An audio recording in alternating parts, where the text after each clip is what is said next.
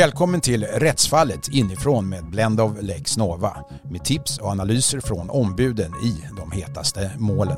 För 10 år sedan satte Högsta domstolen stopp för beslut om skattetillägg och åtal för skattebrott mot samma person för samma gärning eftersom det stred mot förbudet mot dubbelbestraffning. Nu är det dags att pröva frågan om dubbelbestraffning igen. Det gäller denna gång strafföreläggande för underlåtenhet att lämna in årsredovisning och åtal för åsidosatt bokföringsskyldighet. Försvarsadvokaten i målet Martin Larsson på advokatfirman Salomonsson och Jovicic förklarar fenomenet dubbelbestraffning. Ja, förbudet mot dubbelbestraffning, det handlar ju i grund och botten om rättstrygghet.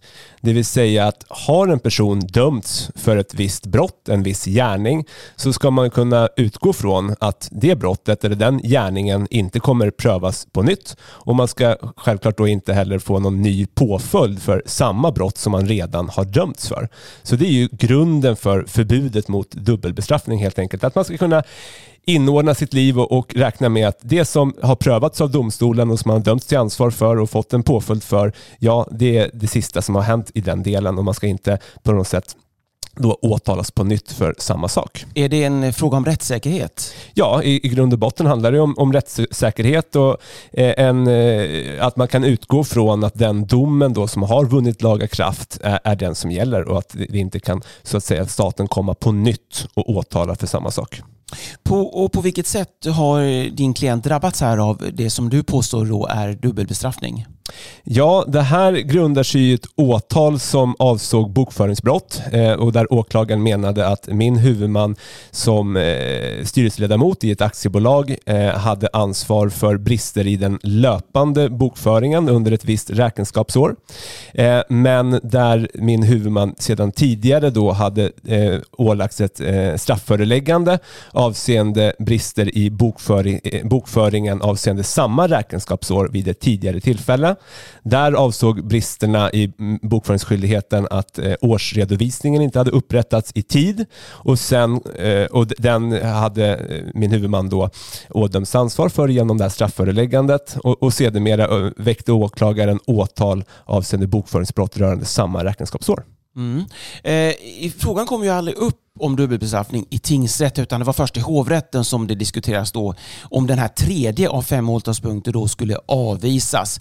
Och här förde ju då hovrätten ett visst resonemang då kring detta. Och det som man faller tillbaka på här det är ju att Högsta domstolen 2013 är exakt 10 år sedan nu i år. Då slår man fast att man ska inte kunna drabbas av skattetillägg och dömas för skattebrott rörande samma gärning. Vad skiljer den situationen jämfört med den aktuella? Ja, den stora skillnaden i förhållande till 2013 års avgörande som gällde skattetillägg och möjligheten att dömas för skattebrott, det är ju att i det fallet så var det ju den fiskala sidan som hade påfört ett skattetillägg. Där var det ju Skatteverket som hade påfört ett skattetillägg, men där Högsta domstolen kom fram till att trots den omständigheten och vissa andra skillnader så var det ändå att i det avseendet att anses som en dubbelbestraffning att först åläggas skattetillägg och sedan dömas för skattebrott avseende samma sak så att säga.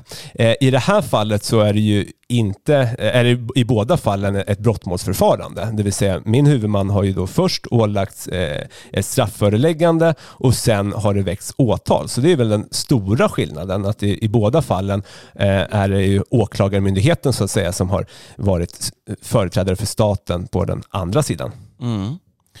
I botten här ligger ju ett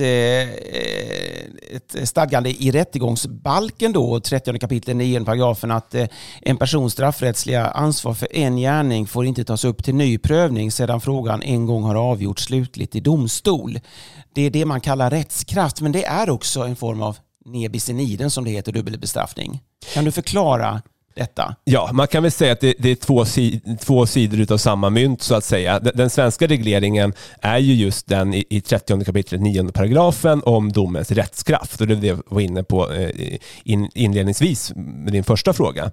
Och sen så finns det utifrån Europakonventionen då en maxim om nebis in idem som också finns reglerad i ett av tilläggsprotokollen till Europakonventionen, att man inte får dömas 2 gånger för samma sak.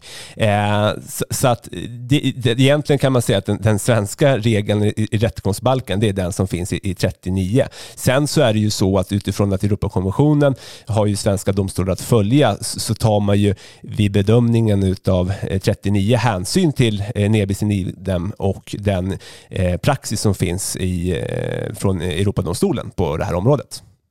Men är det så att du tycker att den svenska lagstiftningen är klar och enkel att tillämpa? Det verkar ju lite svårtillämpat. Det här med gärning är verkligen inte särskilt klart och enkelt, och det kan man ju utan vidare skriva både 1 och 2 avhandlingar om, och det har också gjorts. Det är ju väldigt svårt att veta exakt vad som är en gärning, och skälet till det är att vad som är en gärning, det är ju olika beroende på vilken typ av brott det är, så att det finns inte något enkelt sätt att säga hur den bedömningen ska göras, och det är väl det lite som kommer till uttryck i hovrättens dom i det målet som nu Högsta domstolen har tagit upp, att där är ju ett av hovrättsråden skiljaktiga just för att hur det här saken ska bedömas. Ja, vi ska återkomma till det, men vi ska börja med vad hovrättens majoritet säger, för det är trots allt de som fäller utslaget. Tyvärr för din del får man ju säga. Ja. Och enligt hovrätten då så mynnar det ut i ett resonemang att det föreligger inte något sådant tidsmässigt eller annat samband mellan omständigheterna till grund för strafföreläggandet och det aktuella åtalet, att det är fråga om samma gärning. Vad säger du om det resonemanget? Ja, det är ju så att det finns en viss skillnad så tillvida att den löpande bokföringen ska ju upprättas som framgår av ordet löpande under räkenskapsåret, medan upprättande av årsredovisning ska ske senast den praxis som finns 6 månader efter räkenskapsårets slut. Så tillvida så överensstämmer de ju inte i tid. Men det som är viktigt att bära med sig är att som försvaret ser på saken, så är det ju så att underlåtenhet att i rätt tid upprätta årsredovisningen är ju en följd utav bristerna i den löpande bokföringen och en konsekvens utav denna brist. Så att även om de inte tidsmässigt överlappar varandra, så menar jag att bristen i årsredovisningen, eller att årsredovisningen inte upprättas i rätt tid, är en följd av den första bristen, och därför är det att anses som samma gärning. Och ni fick ju då mycket riktigt stöd av den skiljaktige ledamoten då.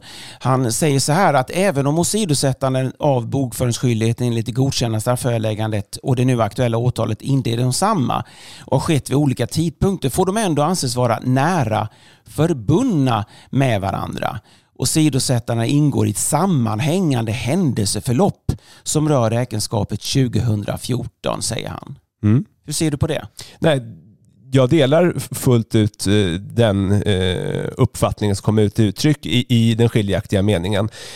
De här olika bristerna är väldigt nära förbundna, och de är båda en konsekvens utav att att bokföringen inte har skötts löpande, och därför så menar jag då att det är att anses som samma gärning. Det tycks ju ändå som när man läser då majoriteten och minoriteten här, som att de ligger väldigt nära varandra trots allt, men det slutar olika. Det heter ju man ska hellre fria än fälla och så vidare. Är en sån här grundläggande rättssäkerhetsprincip, kan man verkligen avstå från att avvisa när marginalerna tycks vara så små? Ja, som jag uppfattar att man ska hellre fria än fälla, så handlar väl kanske det primärt vid bevisvärderingsfrågor. Och det här är ju en fråga om rättstillämpning och tolkning utav lagstiftningen. Och det är väl klart att man kan komma till olika slut där och i den situationen som nu har uppkommit, och det har ju också riksåklagaren tillstyrkt prövningstillstånd utifrån att den här frågan är ju intressant för Högsta domstolen att pröva, just för att det är en sån det är en svårbedömd fråga helt enkelt. Men från försvarets perspektiv så är det ju givetvis så att vi anser ju att i de här fallen så måste den enskildes rättssäkerhet ha stor betydelse vid den bedömningen som ska göras. Det ska inte råda något tvivel om att om man är dömd för ett brott så ska inte åtal kunna väckas på nytt för samma sak. Och det är väl därför det är så viktigt att de här frågorna tas upp av Högsta domstolen, just för att det är av stor vikt helt enkelt att rättssäkerheten finns där för den enskilde. I ditt fall då så skulle det i så fall, om ni får framgång här, så skulle då en av de här 5 åtalspunkterna avvisas, så att säga. Vad betyder det egentligen i praktiken för din klient? Kommer det bli någon skillnad i påföljden? Ja, för min klient betyder det i praktiken att min huvudman kommer få ett kortare straff. Så tillvida att det var ganska omfattande belopp som det rörde sig om, som gällde det räkenskapsåret. Och straffvärdet bedöms utifrån bland annat då omfattningen i den bokföring som har brustit. Så att det har stor betydelse i det enskilda fallet, men det har ju kanske än större betydelse i fråga om hur man ska se på den här frågan. När vi tittar tillbaka då för 10 år sedan på det fallet som avgjordes i Högsta domstolen, så ledde ju det till att de personer som fick kliva ur fängelset kunde räknas i hundratal. Det fick som betydelse när åklagaren tvingas omedelbart begära resning till förmån för dessa människor. Blir det en sån dramatisk följd av det här också? Det tror jag inte. Jag vet förstås inte, men jag tror inte det är särskilt vanligt förekommande att personer först har ålagts ett strafföreläggande och godkänt ett strafföreläggande avseende brister i bokföringen och sen sedermera åtalats avseende bokföringsbrott för samma räkenskapsår. Jag vet förstås inte, men det här med skattetillägg var ju någonting som var känt och någonting som hade prövats i domstolar under flera år, och där Högsta domstolen, när de tog upp det 2013, avgjorde det i plenum. Det var ju en förändring utav hur man såg på rättsläget helt enkelt, och därför fick det ju väldigt dramatiska konsekvenser. Jag tror inte det kommer bli så i det här fallet. Ser du några andra brott där dubbelbestraffning skulle kunna vara aktuellt som ännu inte har prövats?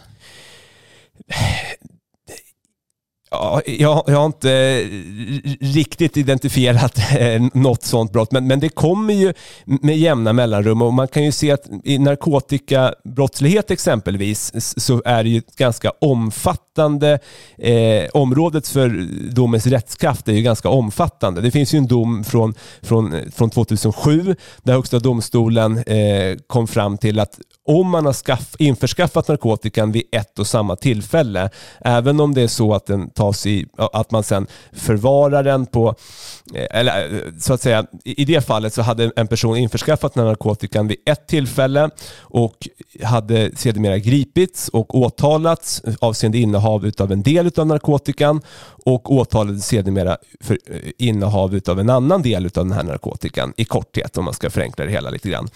Och då kom Högsta domstolen fram till att all narkotika som hade införskaffats vid samma tillfälle, oberoende om det var olika sorters narkotika, skulle anses vara en och samma gärning och samma rättskraft. Och jag vet många exempel på, ett par i alla fall, som har varit nu den senaste tiden, där personer har dömts för innehav av narkotika, och sen när man har knäckt Encrochattar och Skychattar exempelvis, har man sett att den här personen hade innehaft större mängder än det som det initiala åtalet avsåg och som han hade dömts för. Och där domstolarna då har kommit fram till att eftersom det har införskaffats vid samma tillfälle så är den första domen har så att säga rättskraftigt avgjort allt innehav.